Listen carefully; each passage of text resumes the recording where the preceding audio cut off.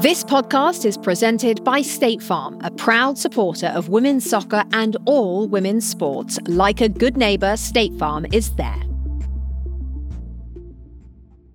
So pretend I am from Mars or Central Illinois, and I am unfamiliar with the sport environment in this part of the world. Yeah. How would you explain or characterize the sporting rivalry between Australia and New Zealand? God, how do I do it without diplomatic incident? It's probably more the question. I think just surrender to it. It is deep. We're close, and maybe that's why sometimes we're frenemies. From Apple News, I'm Rebecca Lowe. And I'm Brendan Hunt, and this is After the Whistle. Today, Brendan, we are finally catching up with those cheeky Lionesses and that epic penalty shootout that sent the Aussies to the semis. And it's our first ever live and in-person interview with the one, the only, the Right Honourable Dame Jacinda Ardern, former Prime Minister of New Zealand. And reminder, despite all the specialness, there will still be adult language.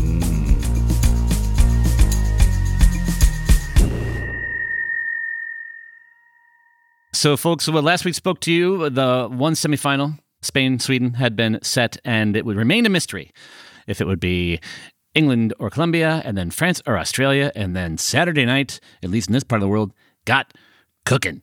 Rebecca, England, Colombia, go! I mean, where do I begin with this England team? Bethany England, which, by the way, imagine being called Bethany England. It would be like being called Brendan United States and playing for the United States. It just tickles me every time. I dare say it would be like if I was Abraham United States. Oh, that would be good. The fact that she's sharing the royal name That's true. on top of everything else is comical. I didn't even think about that. Abraham United States playing up front would have been amazing.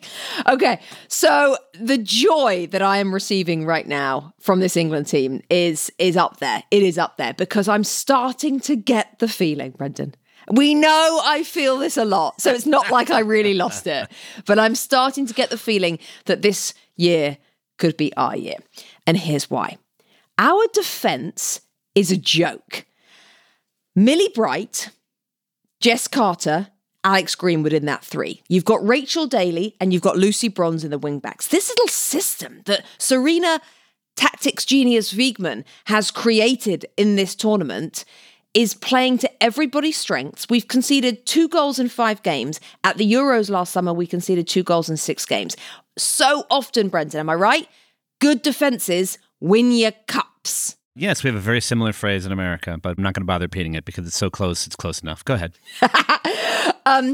The game itself, of course, we went 1-0 down. And did you think that Santos, who, by the way, was spectacular, and as much as I am a little bit in love with Linda Caicedo, I do think their number 10 Santos, Lacey Santos, is maybe their player of the tournament so far. She was magnificent. Yeah, she was fun all tournament. Caicedo, we had such high hopes for her, then she had that goal against Germany, but, I personally was asking too much of the 18-year-old. Santos, she absolutely will carry that title. You're about to ask, I suspect, if it was a shot or a cross. I'm going to give her the benefit of the doubt. I've watched it a number of times. I kind of think she meant it. I gotta go cross. I'd like to. Anytime people do the amazing thing that people are like, I don't think they meant it on purpose. I'm usually like, yeah, they fucking did. But this time, it was quite the angle. And she was kind of blocked by Daly there in terms of, sight lines on Earps. So I go cross. But they score him just the same. Yeah, that's true. I only went shot because she's so blooming good. So I wanted to give her the benefit of the doubt. Sure, but okay, sure. So that's fine. England go 1-0 down on 43 minutes. Were you worried then? Or were you... No. Because I kind of felt like, that's fine. Yeah. That's fine. This doesn't matter. But that's a weird feeling for me to feel. Weird in my bones that I'm like, it's okay. Because Bethany, just to go back to the Queen of England, Bethany England and Lucy Bronze have since done interviews after this game in which they have talked very strongly about that moment. And they both said, we were absolutely fine, absolutely no panic. I mean, I know they equalised not long later, but to come from behind, this team has done it before. It has an incredible mental stability within them as a squad, and they don't panic. obviously that comes from leadership. Obviously that comes from Sarina Wiegman. And it's quite a big part of football to be able to go a goal down and not panic. And you do see it with the best teams, again, which gives me and fills me with great confidence about this team. So then they go and equalise. Hempo, as they call her in the camp. Lauren Hemp with the goal, but the goalkeeper. Bad.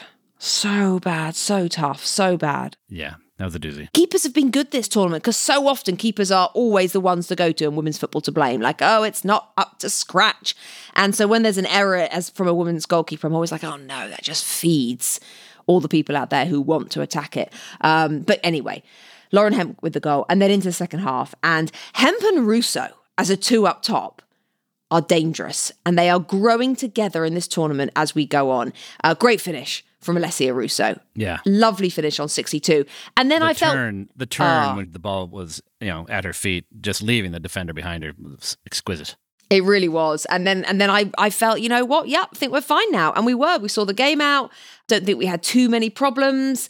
I think it's important that we didn't have extra time. Mm-hmm. I do think at this stage in a tournament, if you can get it done in 90 minutes, Brendan, all the better. And now we have to think about Australia.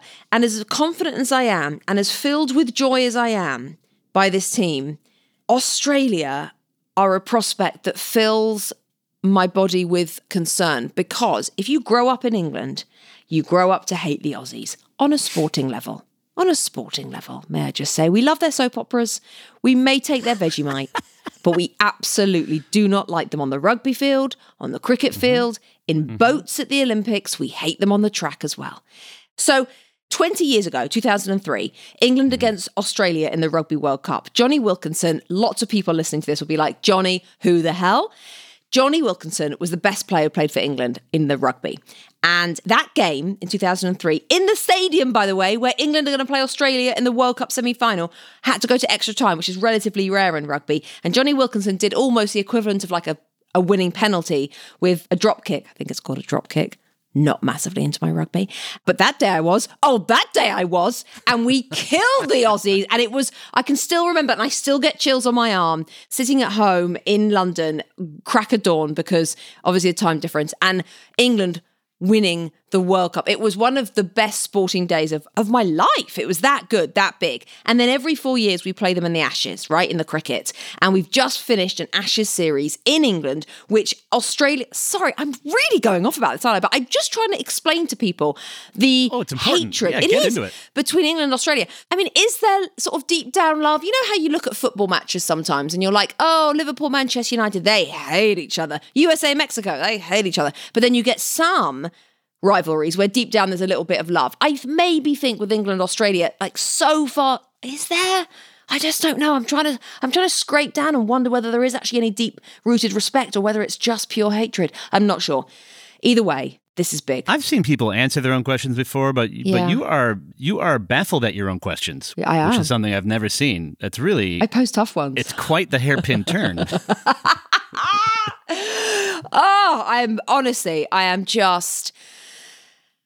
I am dreading this. You, though. It's massive. You can't bloody wait, can you? I cannot. Partially because I'll be there. And the spectacle of Australia versus England in Australia, I feel very fortunate. Again, I've said this before, it just about makes up for the fact that I came here to essentially not see the US play. Do they hate us over there? They love to beat you. Yeah, they hate us. They love to beat you. It's hatred. But the funny thing of it is this rivalry, you've talked about, it's massive in the cricket, it's massive in the rugby. It has never happened on the world stage in men's or women's football. I know. They've never played at a World Cup, and now they will do so in one of the biggest games you can possibly have. And just to also talk about the fact, like you say, Brendan, very correctly, that they've never had any kind of football rivalry, because in Australia, cricket and rugby, and Aussie rules, but cricket and rugby are, miles and miles and miles ahead of soccer, of football. And yet, the only time this England team has been beaten under Sarina Wiegman was against Australia at Brentford's GTEC Stadium just a few months ago in April in a friendly. They lost by 2-0 to England. That is terrifying, because that is the only, trauma in some ways this England team have been through under Wiegman, and they are facing that adversary this coming week in the semi-final. Whew. And GTEC Stadium, not exactly Lord's, but still a big home loss. Yeah. So I sit down here in this bar in Auckland to watch this match, and like I at least want Australia to win. At least let me have a home semi with Australia in it. France are so good, and Australia were so resilient. It was 90 minutes of just back and forth and back and forth. Wendy Renard, I mean, the world knows, but what an incredible player to watch. She is just leading the whole squad along the way. We go to extra time, terrifying. By now, Sam Kerr has come on. She came on in the 55th minute. She never really got a sniff of goal. And I'm speeding through all this because it just comes down to what is the most amazing penalty shootout in the history of the World Cup, in men's or women's. It went 10 rounds.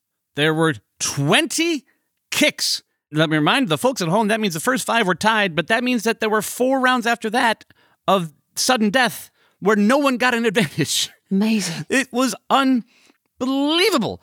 And there were 2 different times where Australia could have won it, including one time that the shot was taken by their goalkeeper, Mackenzie Arnold, who had an incredible shootout. She just happened to miss her own shot. Well, you know my thoughts on that. We don't need keepers taking penalties. Carry on. Well, you very nearly had it forced on them. True. If there had been one more miss. Now, that's different. I'm okay with that. It finally gets down to Courtney Vine, who is a late sub, not a late enough to be out there specifically for the penalty kicks sub. But, and here is, again, the crack research squad over here at After the Whistle at work. I wondered, was she the first ever ginger to win a penalty kick shootout in the history of the World Cup? And we find out that she is the first merely since 1982. And Horst Hrubesch, who, by dint of being the first ever penalty kick shootout winner as a ginger, because it was the first ever penalty kick shootout of the World Cup, they are the only 2 gingers to ever have that honor. Stand up, Courtney Vine. And then, of course, England goes on to win after that. And by the way, even though just in Auckland, where obviously the New Zealand and Australia rivalry is pretty intense, I would wonder which one is more intense if you ask some Aussie folks between New Zealand and England. But the bar was just in hysterics. Like, everyone was going absolutely apeshit. I watched a 5-minute video of celebrations from all across the country earlier. I love videos like that. It ends with the one that you've probably seen because it's been quite viral, of a bunch of Australians watching on a plane. Oh, that's a brilliant one. And it's from the back, so you can see like 20 screens, and all 20 screens are on this match, and they all celebrate at the same time, and the stewardesses are stunned because they were not watching the game. And one person's watching Lord of the Rings. That's it, I think that person's probably the Kiwi on the plane. Poor bloke. Poor bloke. Oh, I mean, they have just given us so much. I mean, the whole World Cup, they have given us so much. But you being over there, Brendan, and do you feel it? Do you see it everywhere you go? Because it certainly isn't a sport that has permeated over there before about 3 weeks ago. I'm not seeing it everywhere I go here in Auckland, since they're out, so it's a little temped down. But certainly in Sydney, and once I get back there tomorrow, I'll be seeing it again. I mean, my goal, once it became clear that it might be England-Australia in the semi in Australia, was to be able to watch that game, especially once the US was knocked out. So that's why I'm leaving tomorrow, and I'll miss the Auckland semi. But I think that'll be a worthy miss, no matter how good Spain-Sweden is, which should be a heck of a game, because England-Australia, everything's in place for a truly memorable encounter. Now, Brendan, you have been not just over there enjoying the footy, you've been out and about talking to a few people. And today on the pod, we have, I think it's fair to say, a pretty special guest. I think she's pretty special. Jacinda Ardern, the former Prime Minister of New Zealand. Before we actually hear from her, for anyone who doesn't know anything about her, give us an intro. Quick rundown. She became the world's youngest female head of government when she got elected at age 37. She became world famous for expertly navigating her country through a mass shooting, a volcanic eruption, and COVID. And for being an outspoken advocate for moms and women everywhere after she became the world's second elected head of government to give birth while in office and to talk openly about the challenges of it. Ultimately, she stepped down as leader after 2 terms in early 2023. But she is also one of the people responsible for bringing the World Cup to New Zealand. And this is our chat about that.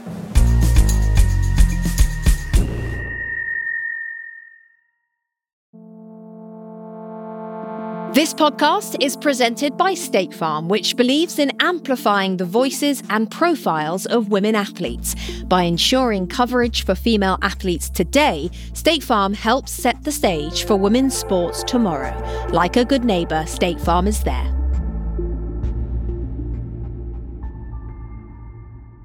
Folks, a most fittingly wonderful individual to be our very first live face-to-face presence of anyone ever in the history of this podcast who weren't married to each other. Please welcome to After the Whistle, the Right Honourable Dame, Jacinda Ardern. Jacinda, thank you so much for this. Oh, what a pleasure. This is how we bring people to New Zealand. We say, I'll do the podcast, but only if you come here. It worked on me. Now, you've also been luring people as a nation to the Women's World Cup, which is why we're here. You were just talking a little bit before we got going here about Kiwis and hospitality. Yeah. We're wily like that. We think, what are new and imaginative ways that we can get people to visit New Zealand? And it turns out sporting fixtures is a really good one.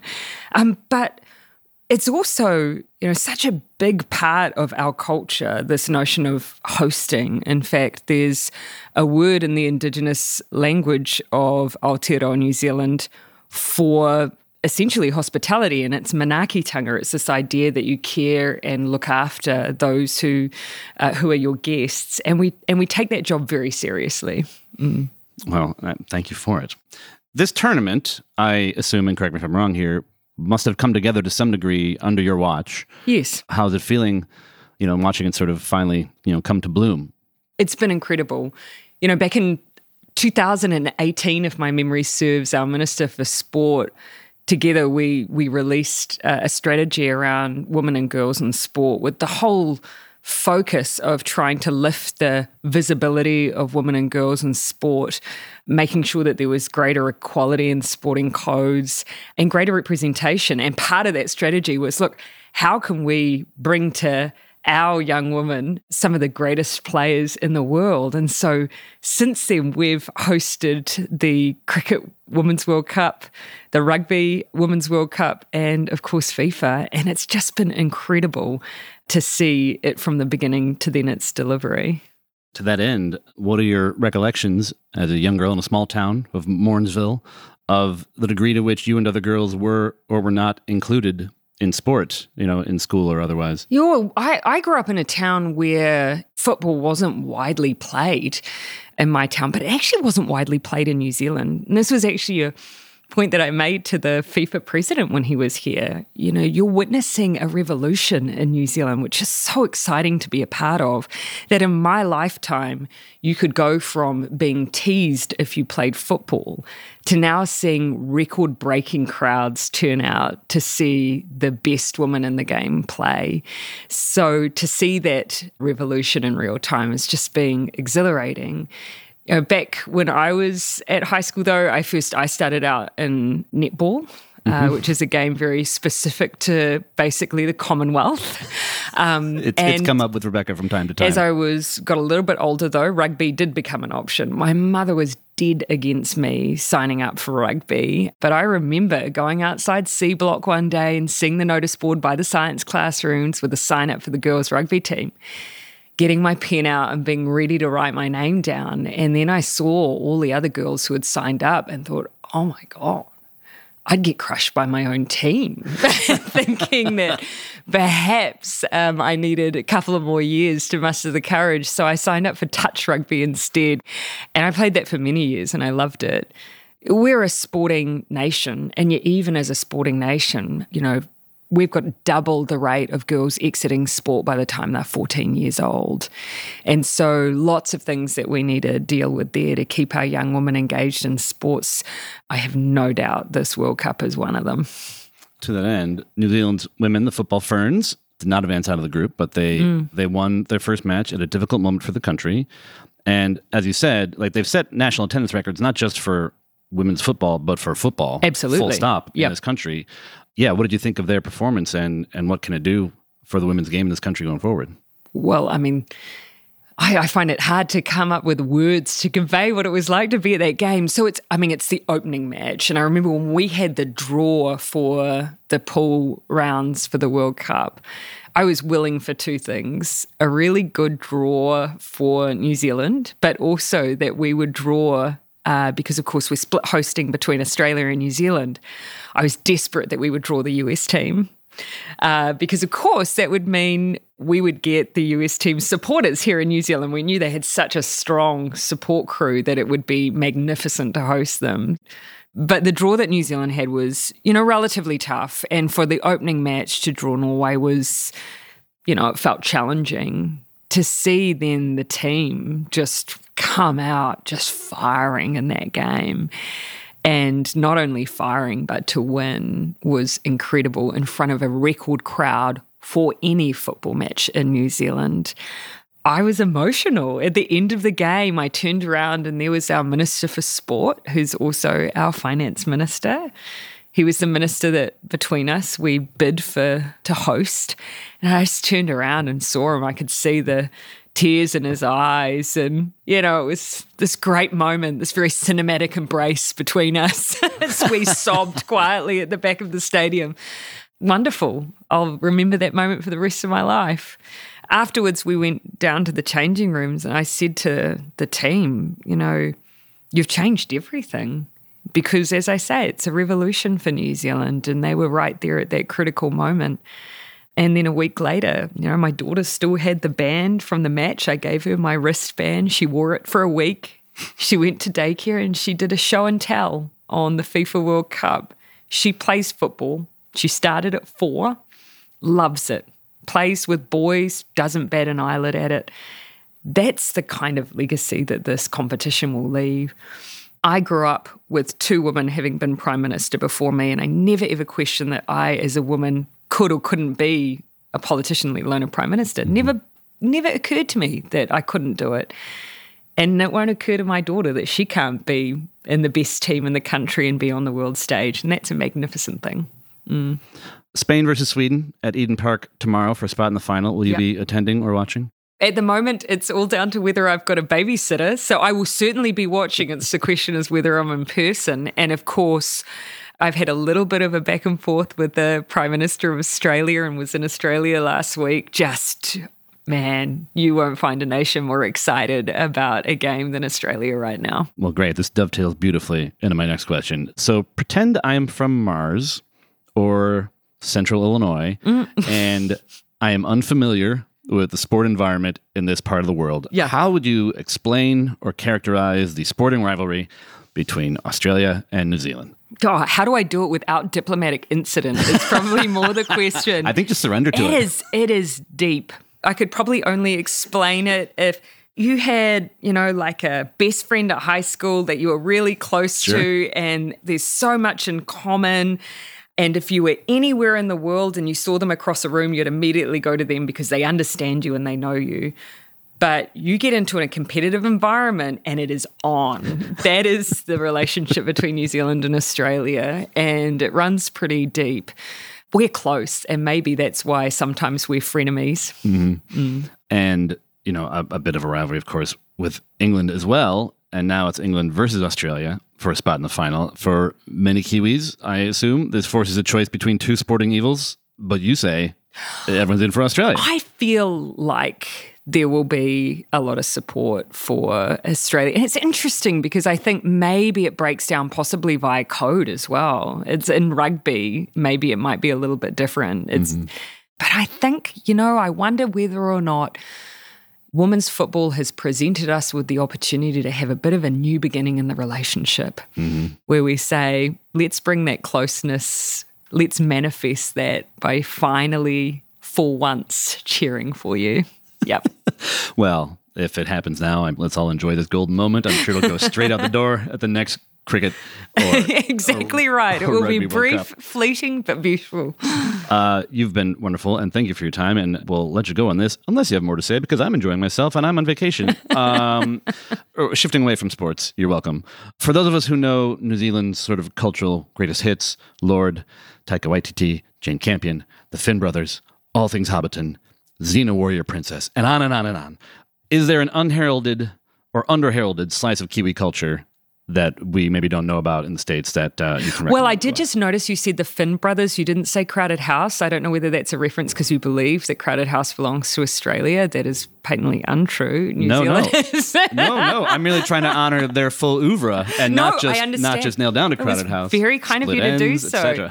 Well done. Good knowledge there. But this is one of the funny rivalries with Australia is they're known for claiming things that we consider to be Kiwi. Crowded House is one of them. Well, when I was researching that question, I picked that up. Surprised to find Russell Crowe was Kiwi. I was like, oh, really? Oh, no. There's often a hilarious debate over whether or not we trade that one in order to claim back Crowded House.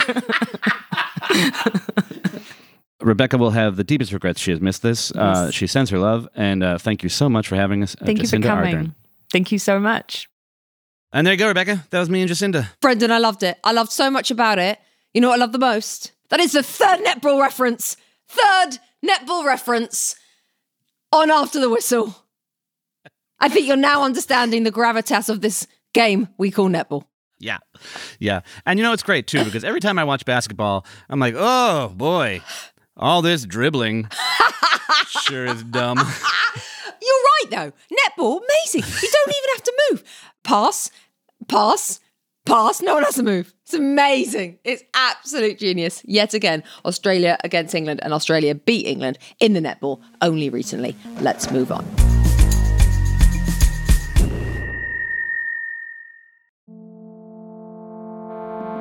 On or off the pitch, women athletes deserve to be recognized for being awesome competitors and for being inspiring role models for generations to come. That's why State Farm is proud to present this podcast. Like a good neighbor, State Farm is there.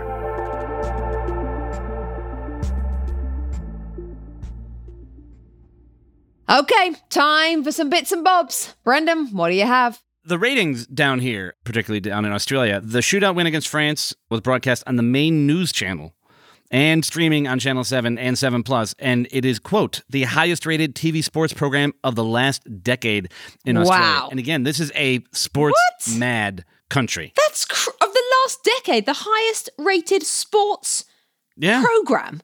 And that's 10 years of grand finals. I mean, that's crazy. That's amazing. That is amazing. Wow, that's floored me a little bit. My bit and Bob, Brendan, is I know he's not gone yet, Vlatko Andonovski. And it's a little bit cheeky, isn't it, having a chat about this? But, you know, we're going to. The successor to Vlatko Andonovski is a conversation which is beginning to be had. And names are being thrown out there, like Serena Wiegman, like Tony Gustafsson, who is the head coach of the Australia team, who, of course, was actually assistant to Jill Ellis a few years back and knows the programme well.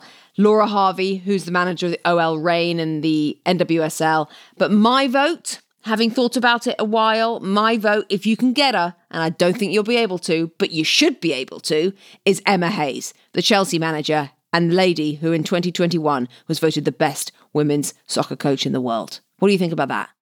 I would accept it. Yeah. Now, me, you know, being steeped in Dutch football, I want Serena Wiegman. I have no idea what her contract situation is, but I'm just guessing that the U.S. is putting a little bit more money in women's football than England is. Her contract is up until 2025. Yeah, well, you know what else could go up? Her fucking salary. So let's just see what happens there. Well, if she were to win the World Cup, then it is a good time to go out. You've won the Euros, you've won the World Cup, go for a new challenge. And boy, would this be a big challenge for her. So yeah, I would vote for that too, for you lot. Yeah, I'm looking no further than that. But Tony Gustafsson would be pretty cool since he's already kind of in the family, having been Jill's assistant for 2. And obviously he's doing an immense job. But I don't need all my women's team coaches to be men. I don't need streaks of them. There's hardly any women's coaches left. Serena's the only one left right now, right? Yeah. I'd rather we not have 2 dudes in a row. I can't quite put my finger on why, but that's a preference. Okay. Got any more bits and bobs for me? Just, you know, talking about the Spain situation a little bit. You know, again, Spain is a team that has been in revolt for some time. Just to review for folks here, 15 members of the team sent a letter to the Spanish Football Association about a year ago that they no longer wanted to be selected unless there were changes. This was particularly aimed at the coach, who was seen as I don't read Spanish that great, so I'm just going to say, bit of a dick. Okay, I was going to say Wally, but go for that, yeah. Sure, Dick Wally. And whereas when, big French players made a similar complaint, that resulted in the France Football Association going like, oh, whoa, we are listening to you. This coach is out, and was replaced by Hervé Renard, who did a great job.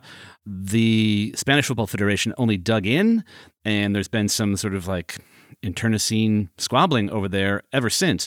And like this team clearly does not like their coach. They came off the pitch after that win against Holland, and, there's a little clip of it on Twitter, and, it's not exactly super clear evidence. He's like, hey, way to go, gang. And they're not even looking at him. They're smiling at each other.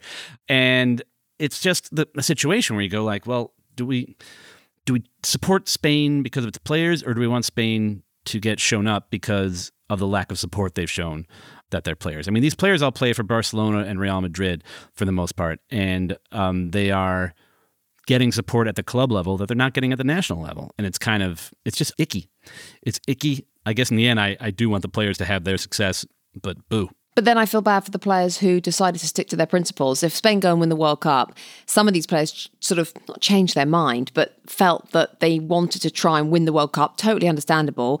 And despite being one of the 15 or a couple of the 15 that wrote this letter to the Federation, decided, you know what, they had to apologise and they were allowed to go to the World Cup, right? So I feel bad for them having to step down from their principles in order to try and do something that they may only ever do once in their lives. But then I feel so bad for the players who decided to stick to their principles. So if Spain go and win the World Cup, those players who would have been in the squad are back home. And that's just an icky situation too. I feel like nobody's really a winner.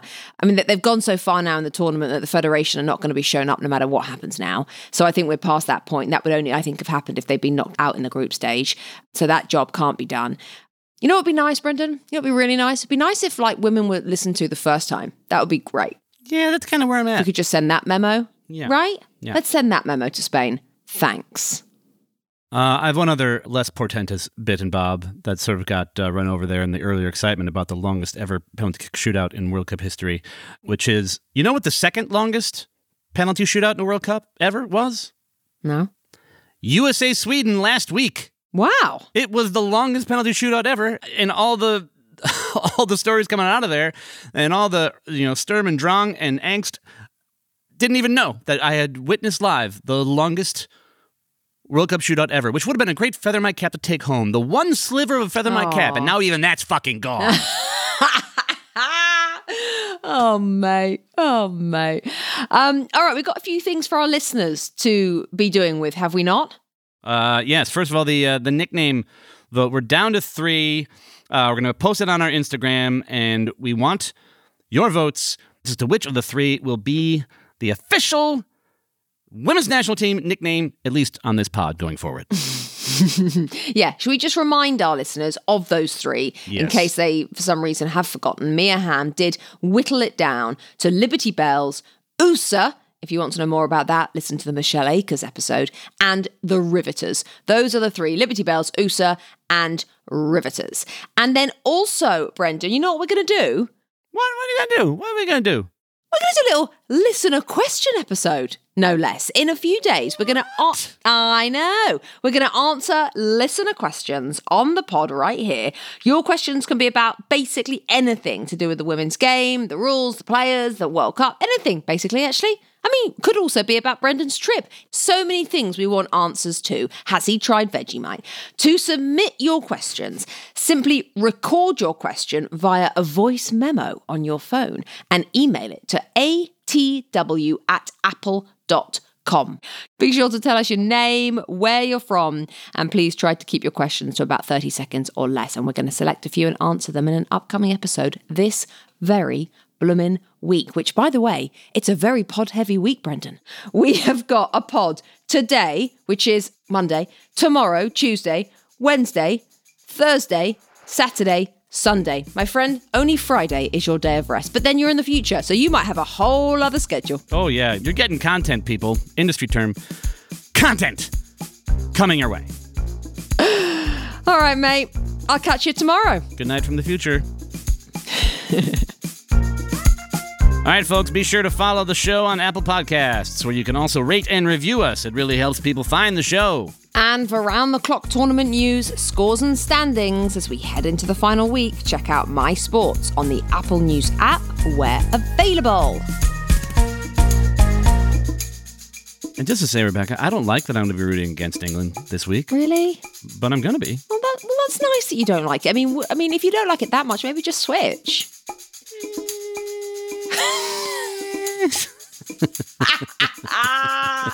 All right, but if England get to the final, you're back with me, right? 100%. Yeah, boy. Yeah.